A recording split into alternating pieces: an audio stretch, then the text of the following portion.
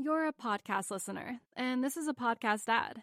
Reach great listeners like yourself with podcast advertising from Libsyn Ads. Choose from hundreds of top podcasts offering host endorsements, or run a reproduced ad like this one across thousands of shows to reach your target audience with Libsyn Ads. Go to libsynads.com now. That's LIBSYN ads.com. Hi, I'm Raoul Pal, co-founder and CEO of Real Vision. Thank you so much for listening to the Real Vision podcast. At Real Vision, we pride ourselves on providing the best in-depth expert analysis available to help you understand the complex world of finance, business, and the global economy. If you like what you hear, I hope you'll accept my invitation to try Real Vision Plus for 30 days for just $1. Visit realvisionpodcast.com today and join us as we navigate the financial world together. Cheers.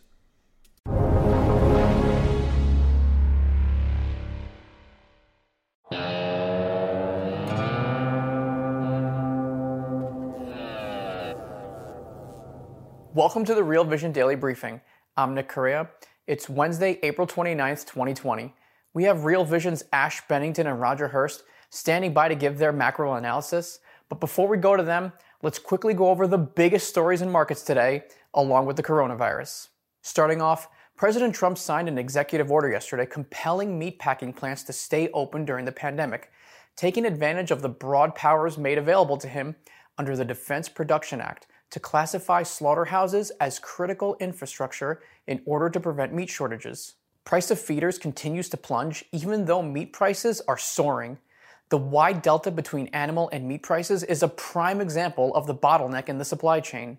President Trump's order may prevent a meat shortage, but it also exerts a heavy burden on American meatpacking workers, over 4,000 of whom have already tested positive for the virus. And in other news, auto manufacturing giant Ford Motor Company disappoints as it reports a staggering $2 billion loss in the first quarter. Sales fell by 15% year over year to $34.4 billion in comparison to $40.3 billion a year ago. Not surprisingly, shares plummeted 6% in after-hours trading on Tuesday and are down more than 2% on the day. This comes amidst a barrage of bad news for the American staple, as its credit standing fell from grace a few weeks ago when S&P Global Ratings downgraded their bonds to junk status.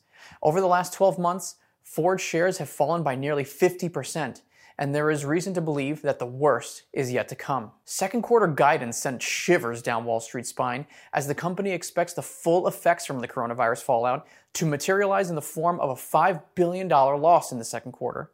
While losses in the sector had been widely expected, the figure is almost double what analysts were predicting just a few days ago.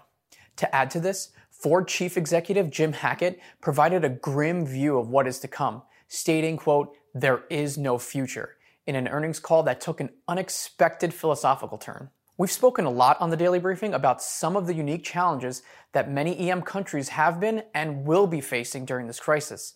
And we have also discussed some of the potential knock-on effects of cheap oil throughout markets. I want to dive a little more into how cheap oil will affect countries like Iran and how the real economy and financial economy are more closely intertwined in emerging markets.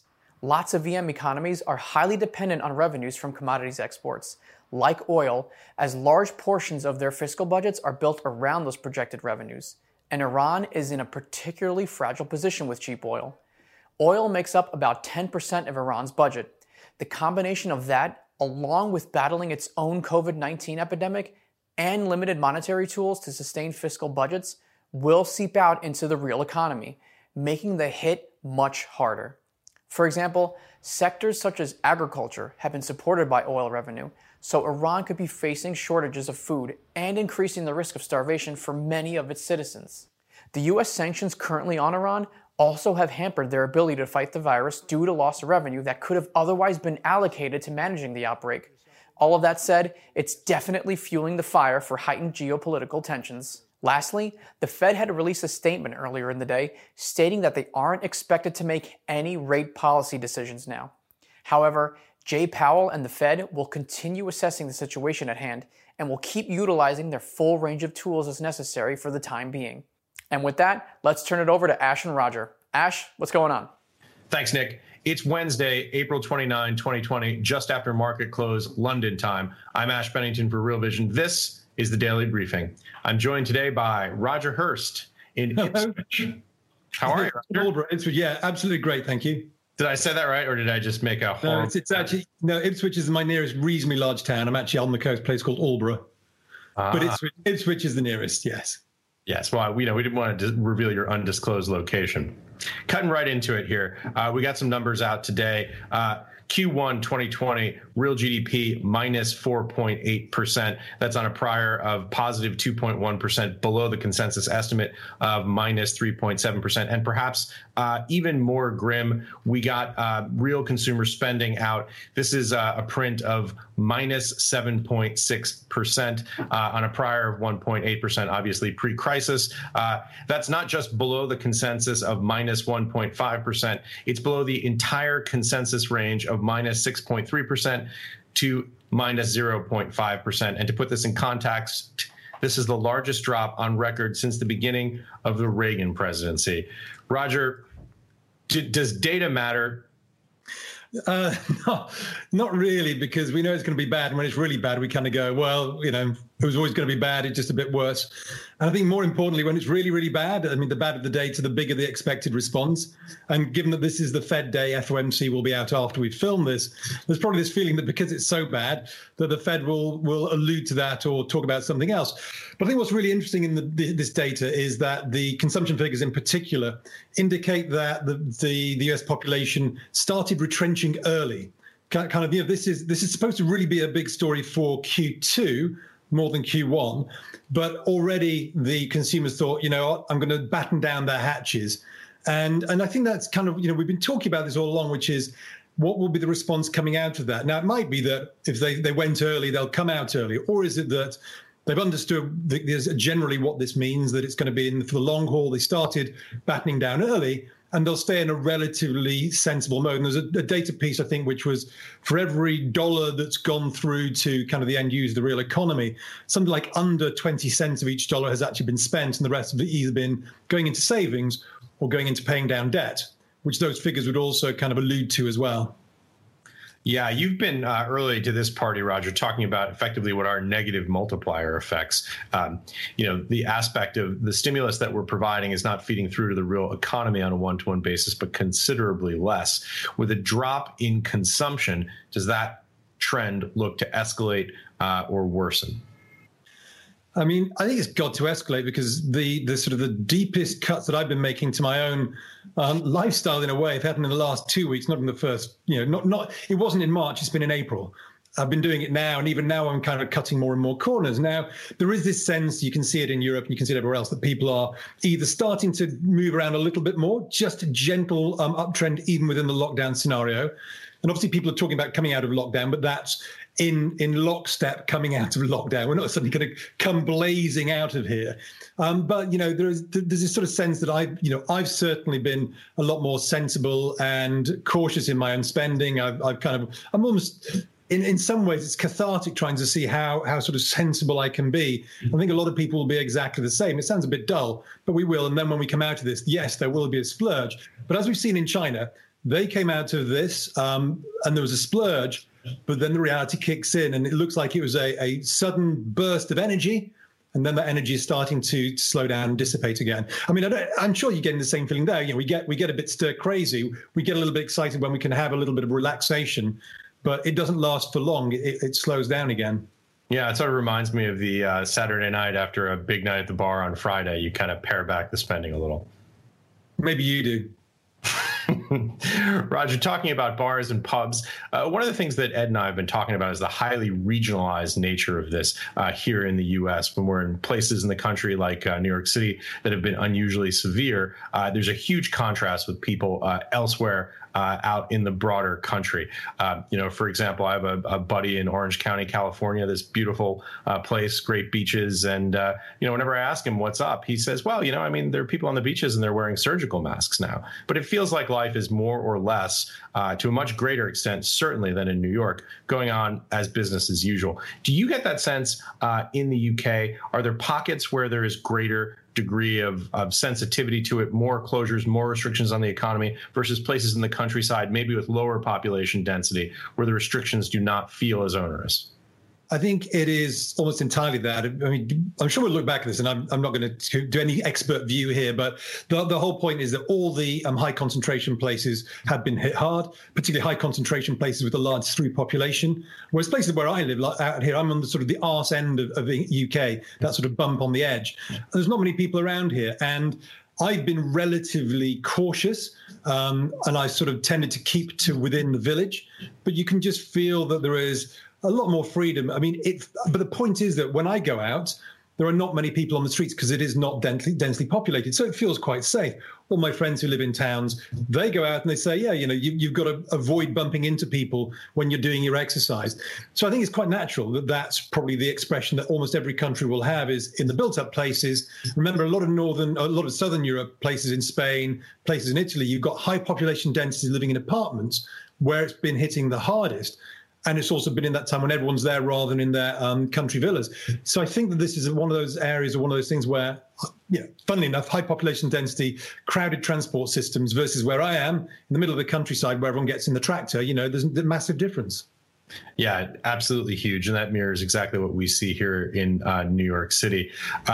Just to move on, some other things that we're watching here. There's some positive stories coming out about the drug remdesivir, and an additional story coming out yesterday about the drug famotidine, which is better known as Pepcid, common heartburn medication. One of the crucial steps to, I think, getting the country open again, getting the world open again, is the notion of having an effective treatment. It's hard to believe, but there are simply no proven effective treatments still to date for coronavirus, other than general supportive treatment. Respirators were necessary, giving people drugs to help open up their lungs. But as of right now, we have nothing that's proven. Do you think this could prove to be a game changer?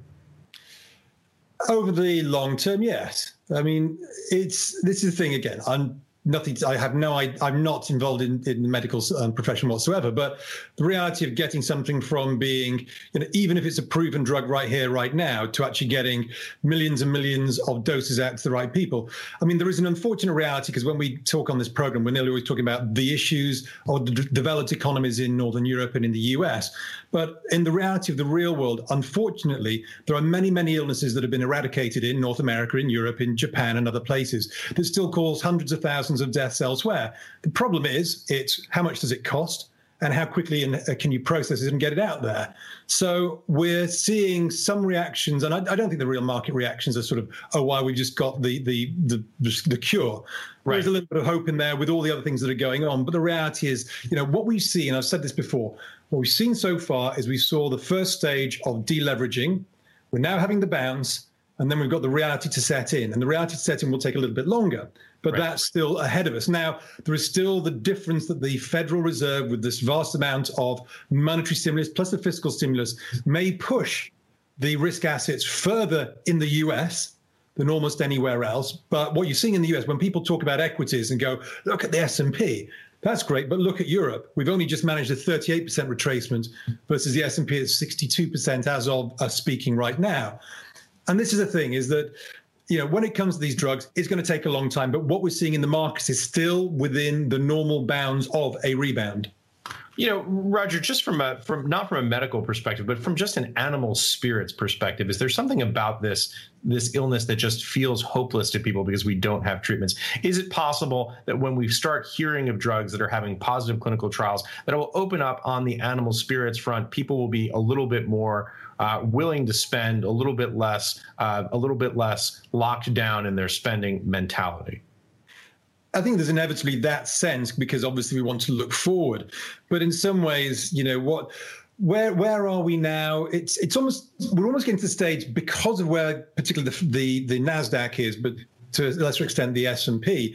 There's almost this phase where you're going, you know what? Actually, this could have been good for the economy. Now that's utterly, utterly ridiculous. You know it, I know it. It's insane. But because of the response, and the thing that is striking about this whole experience for all of us is that this happened in such an incredibly short period of time. So in some ways, some of the worst impacts economically have still not had a chance to really feed through. Remember, 2008 was the culmination of over 2 years of a gradual decline in the economy that was kept on life support by Federal Reserve liquidity, et cetera, et cetera. Today, it went bam, the Federal Reserve went boom, And we're still trying to work out which of those two sides have actually created the greatest impact, the disease or the short-term cure. Yeah. And we don't know. And that's what we're discussing here with the S&P at this rebound juncture. You know, you mentioned something a little bit earlier that you've picked up on other days here, which is the technical retracement levels. Can you give us an update of where your thinking is on that right now? So I look at the S&P and I've stated before that I still think this is within the normal bounds of a retracement. We're at 62%. 40% of all the big sell-offs that I looked at since 1929 got to 62%, with a lot of them getting to 50%. So that's normal. The Nasdaq, on the other hand, is getting up to 76%. The only one that I saw doing that was after the Volmageddon of 2018. But it's still within those bounds, and I'm still treating it as such. But the framework, and this isn't helpful to anyone really when I describe this framework, but the way I think about it is my base case is we roll over, but that's using the mentality of the world of active management where individual investors were in control, not the machines and the rules-based funds that are today. But that's still my base case. Now, if we break higher, and eventually we could break the all-time highs, then you've got to start saying, well, maybe the S&P should go to 4,000. Now, it sounds like a ridiculous notion, but the point is it won't be about valuation. It won't be about profits. It will be entirely about the mechanism of monetary and fiscal coming through and working its way into financial assets with almost no reflection on the underlying economy. And so my simple view is I still think we're in the rebound phase. It could grind out for a lot longer. I think the reality phase is still to be ahead of us. Right. But I have to temper that with the reality that might be that central banks have taken control beyond my expectation. Well, you know, you just alluded to what my next question was going to be, which is this point of if this is sort of a business as usual, typical trade range type of situation where it looks like a typical correction. Does that give you pause? Does it concern you? Because the effects on the ground are so much different than what we've seen in traditional sell-offs. Well, I think that what I'm looking for is, or what has surprised me in some ways, is the lack of rebound in the banks. And in some ways, you know, how do we look at this? Do I look at the FANG stocks and a few other tech stocks? Or do I look at effectively the real economy? And we talked about the real economy and oil, but other things. You look at the banks. The banks in Europe have only managed a 23% retracement, and that was in the first few days of the rebound. They're still below that now. The BKX in the US is around about a 38% retracement, maybe a little bit ahead of that with today's move as well. But these are crucial conduits for the economy. Now, I know we've changed a lot since 2008, but even so, the fact that they've not moved particularly hard tells me, or at least alludes to the fact that the real economy is still a problem. And the other thing to think about as well is volumes. On the way down, the S&P mini future was doing 4 million contracts a day between end of February and the lows on the 23rd of March. Since then, the average has been 2 million, so half that. Same on the Qs, which is the ETF on the Nasdaq, whereas the Spider ETF is around about 55% in the 4 weeks afterwards versus the 4 weeks before. It took a lot of volume going down. There was a lot of volume. It was a complete change in mentality. The way up has been a little bit on air. You know, the bid offer spread on the S&P minis is around about 10, 15 contracts versus 100 prior to the COVID hitting. So with that in mind as well, you know, this is an elevation that's nothing to do with fundamentals, either economic or corporate. It's entirely to do with, as we said before, liquidity. Raj, when you talk about your historical look at these levels, and you mentioned the speed, is there an asymmetric take on the speed up versus the speed down? What's typical in terms of the timing pattern with those retracement levels?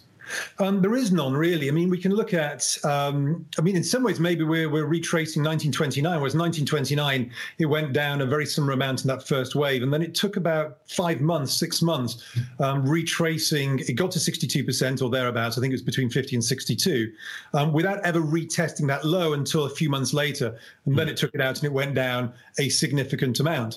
If you look at Japan in 1989, it did a 50% retracement, rolled over, a 50% retracement, and then took months. I think it was 14 months before it took out the lows.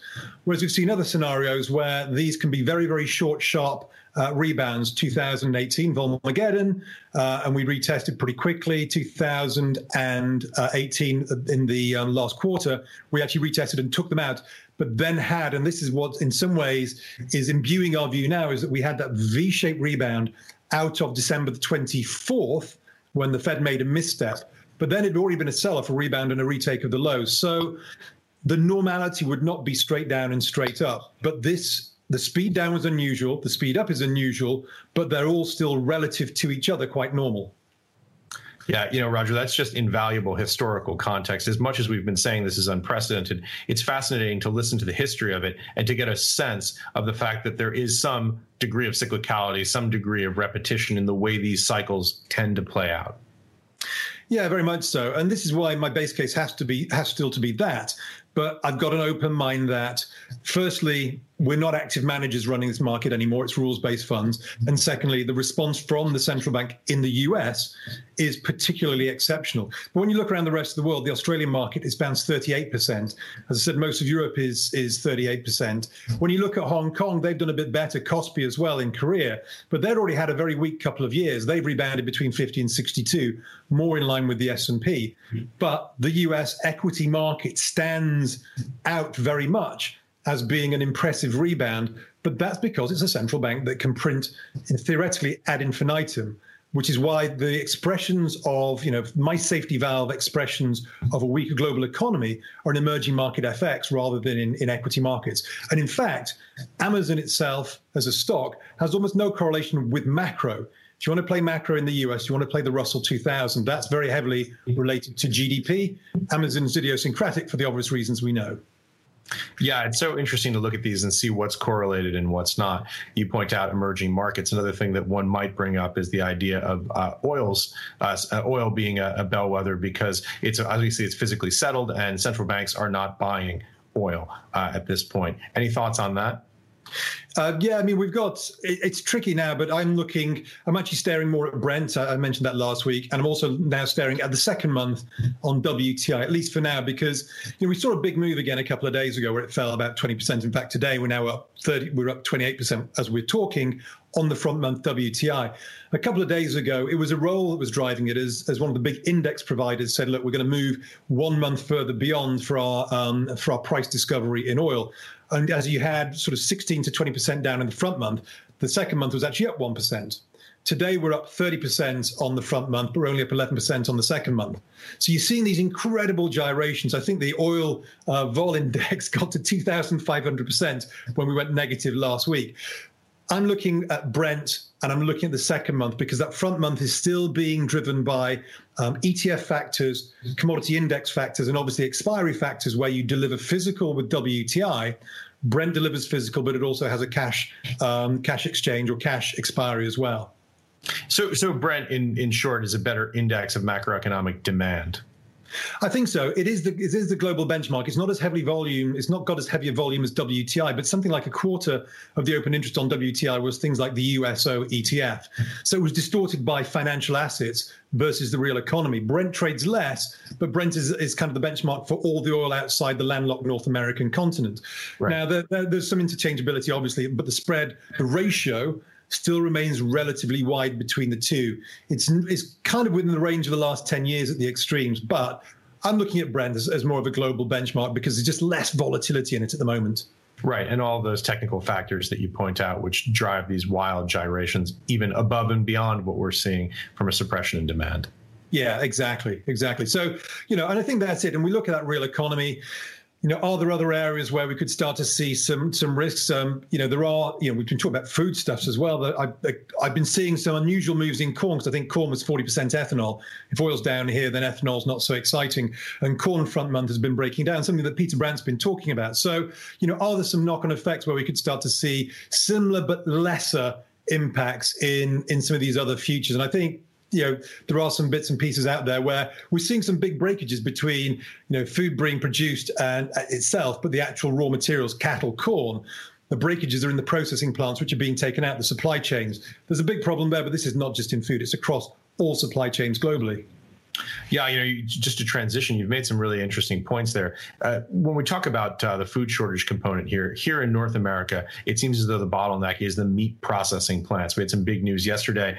Donald Trump signed an executive order under the Defense Production Act, effectively to keep those meat processing plants open. Today there's some negative headlines about meat plant workers saying that they may not go back to work. To what extent this is major news networks driving anti-Trump sentiment to drive clicks remains to be seen. But this is really a significant potential bottleneck, and also something that could feed through, I think, in a really material way to not just animal spirits, but also to sort of national mood and national morale. If there's a meat shortage, this is a really serious problem. I think this is a problem that's going to be faced. I mean, it's a problem that's going to be faced across a lot of supply chains. And I'm battling with kind of working out whether in the short term we're going to get inflationary or deflationary bottlenecks, obviously bottlenecks with deflation. And the point here is that what you're seeing is that the input prices are becoming deflationary because farmers have got a glut of produce with no one to take it off their hands because as you said, the meat manufacturing, the processing plants are not working. But that's creating inflationary bottlenecks on the other side. But then you've got this other dynamic, which is that if you are seeing, if you're seeing aggregate demand that remains very, very weak, but you're coming back to production, we are seeing that now. If we're coming out of lockdown, some productive facilities will come back online. And this is something that we're seeing in places like China, where they're starting to produce manufactured goods.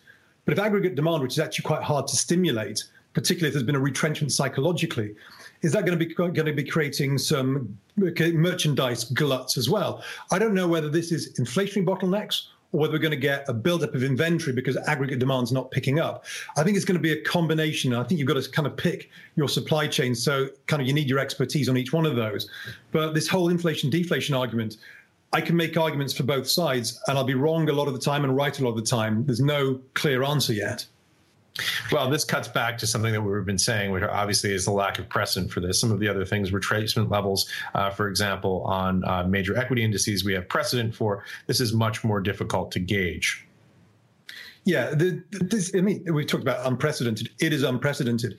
There are so many kind of elements to this. Because again, on that same theme, ultimately what a lot of the inflation stories are is that if you stimulate demand properly, and if we actually had a higher velocity of demand from the accommodation that's been pushed through, then you'd worry about the inflationary impacts of the supply chain bottlenecks, right, but demand picking up. But if it's true that actually people are going into savings and paying off debt, then the aggregate demand is weak, and therefore you might worry more about build-up of inventory, which would be deflationary. We don't know. My guess is that the real inflation story, if it comes through, is way down the road.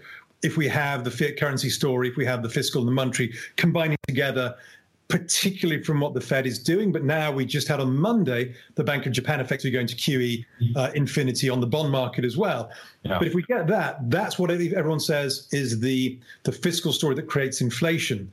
But what if we've had a massive disruption to aggregate demand at the consumer level, where people have said, you know what, my balance sheet was always out of whack for 10 years. This has been the kick up the bottom that I've needed to say, right, now I'm going to take my savings ratio up. Now I'm going to pay down my debt. And I don't need 3 cars when one was good enough. Yeah, the other potential confounding factor that I think about is inflation, of course, is defined as a generalized rise in prices impacted by aggregate demand. But we could also have localized pockets of inflation in things like consumer staples. For example, food prices rising because of supply chains being impaired and a lack of ability to either create or get goods to market. So that is also another possible item on the menu of negative potential outcomes here, I guess. Well, there's that whole debate on inflation and deflation. What is inflation? I mean, inflation in the 1970s was a kind of an unexpected growth in population, plus the bottlenecks created by OPEC and also the post-war political systems. Then you've got inflation that's created by currency devaluation, Weimar Republic and, Zimbabwe's and places like that. You've got inflation, which could just be, is it inflation of wages or is it inflation of financial assets? We've seen inflation of financial assets caused by money printing. So there's all these different types of inflation. Which one is it? The one that people really want is the inflation of wages, and it's the one we've not really had yet. And in some ways, that's because of the power of the corporate, because we've seen, I mentioned before, too little capitalism rather than too much capitalism.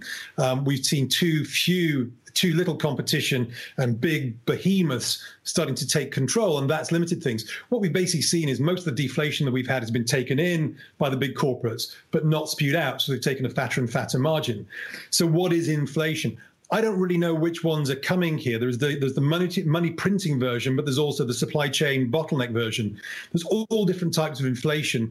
And I think to sort of say it's this or that inflation is wrong, we've kind of got to go, it's a bottleneck style, it's a money printing style, but actually maybe demand collapsing is deflationary within all of this. We don't know. But these are all playing out. I've always been in the deflationary camp. And so far, all accommodation has seen velocity of money fall. But the fiscal game changer is coming, or the fiscal is coming, and that could be the game changer. Yeah, it's so interesting to hear you talk about this, Roger, because these are issues that you've obviously been thinking about for a very long time, from the big bank capital market days through to the Oxford geography student background. You've obviously been thinking about this a long time. One other thing I'd like to ask you about is, to what extent does globalization change that picture? You know, the percentage of the American economy that's driven by imports now, obviously far greater than it was in the 1970s when we had the more classical style inflation. To what extent, when you think about these things at that level of nuance and detail, does that play a role? I think globalization was one of two things, really. One was obviously any corporate could retool and, well, actually just lift tools and just go off and land somewhere else and start the productive process more cheaply, which should have fed into a disinflationary impact, which it did for many finished goods. But there was also really more a margin story for the corporates. But as we've now seen with globalization, is it means that there's these very, very, I wouldn't call them weak, but fragile supply chains. Now, if globalization ends, well, I mean, this should be inflationary at the margin because the benefits of globalization peaked a long time ago, crested, and now we've been going down the other side, which means more localization. More localization means the volume, the size falls. Because remember, what's been in the driving seat for the last 10 years? It's been a corporate story globally. We've seen bigger and bigger companies. And in the US, there's been lots and lots of regional monopolies and oligopolies that define pricing. The reason why Buffett always liked the railways is there were regional monopolies and oligopolies. Now, that might not change in the US, but globally, we might see a breakdown of that. Theoretically, that is an inflationary story at the margin. But if at the same time, this is a kind of a denudation of globalization, then that's deflationary in terms of the whole kind of global demand picture, because the easy money, the story of easy money flows, has that ended as well. So this is why anybody's view is a good view. No one's view is right. And this is why it's the philosophical side that we need to have. And it's a refreshing, or it should be a refreshing debate, because I don't know.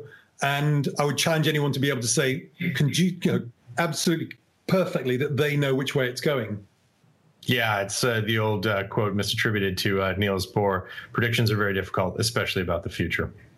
Yeah, absolutely. And, it's a debate we'll be having a long time into this future that we've got, because, we're just debating whether it's a 62% retracement on the S&P and a rollover to new lows, or whether we take out 4,000 on the S&P. But the bigger question ultimately will be the inflation deflation, because that's a real world story. And when I say inflation deflation at wages, real consumption patterns, rather than financial inflation of equity assets in the US, which I see as being very different from financial assets outside of the US, which I think will struggle to make those sorts of moves that we might be seeing domestic US market. Roger, we're coming to the end here. Any final thoughts, points we didn't have a chance to touch on that you'd like to hit? I think the one thing that really strikes me is that if you want to play this, I mentioned it earlier, if you want to play this market, where do we play it? And I think it's the FX markets. And I think it's interesting that when you look at FX volatility, it's currently around about 8.4. This is the CVIX.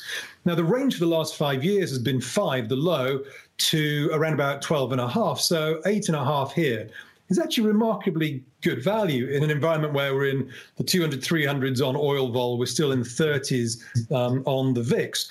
FX is a good way to play this. And I still think that EMFX is the best way to play this. The countries that can't print their way out of it, that don't effectively have the unlimited printing presses of Japan, Europe, and the US, I think these are the countries, these emerging market countries and their currencies, is the way to play the macro. It won't be as sexy. That's what volatility is telling us. You're not going to get 10, 20% moves. You might get some moves like we saw in the Brazilian real, and sometimes you get your Argentinas. But if you want to play, I think, a much more stable way of playing a macro story, the true macro story, you go to the FX markets. And because the volatility is lower, if we're wrong, you're not going to get your arse handed to you on a plate. You will live to fight another day. Playing in the equity market, you can be wrong within minutes. Playing in the oil market, within seconds. The FX markets, not so much. And that's, I think, is the best way to play it from a sensible perspective. It's a very interesting take, Roger. Next time, maybe we'll talk about the role of exchange-traded products and central banks on this market, because that's something I really want to get your take on. Okay, sounds good. We'll do that.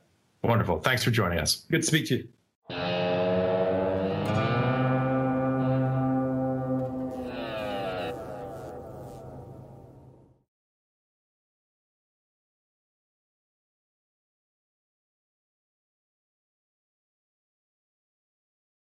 You're a podcast listener, and this is a podcast ad. Reach great listeners like yourself with podcast advertising from Libsyn Ads. Choose from hundreds of top podcasts offering host endorsements, or run a reproduced ad like this one across thousands of shows to reach your target audience with Libsyn Ads. Go to libsynads.com now. That's LIBSYN ads.com.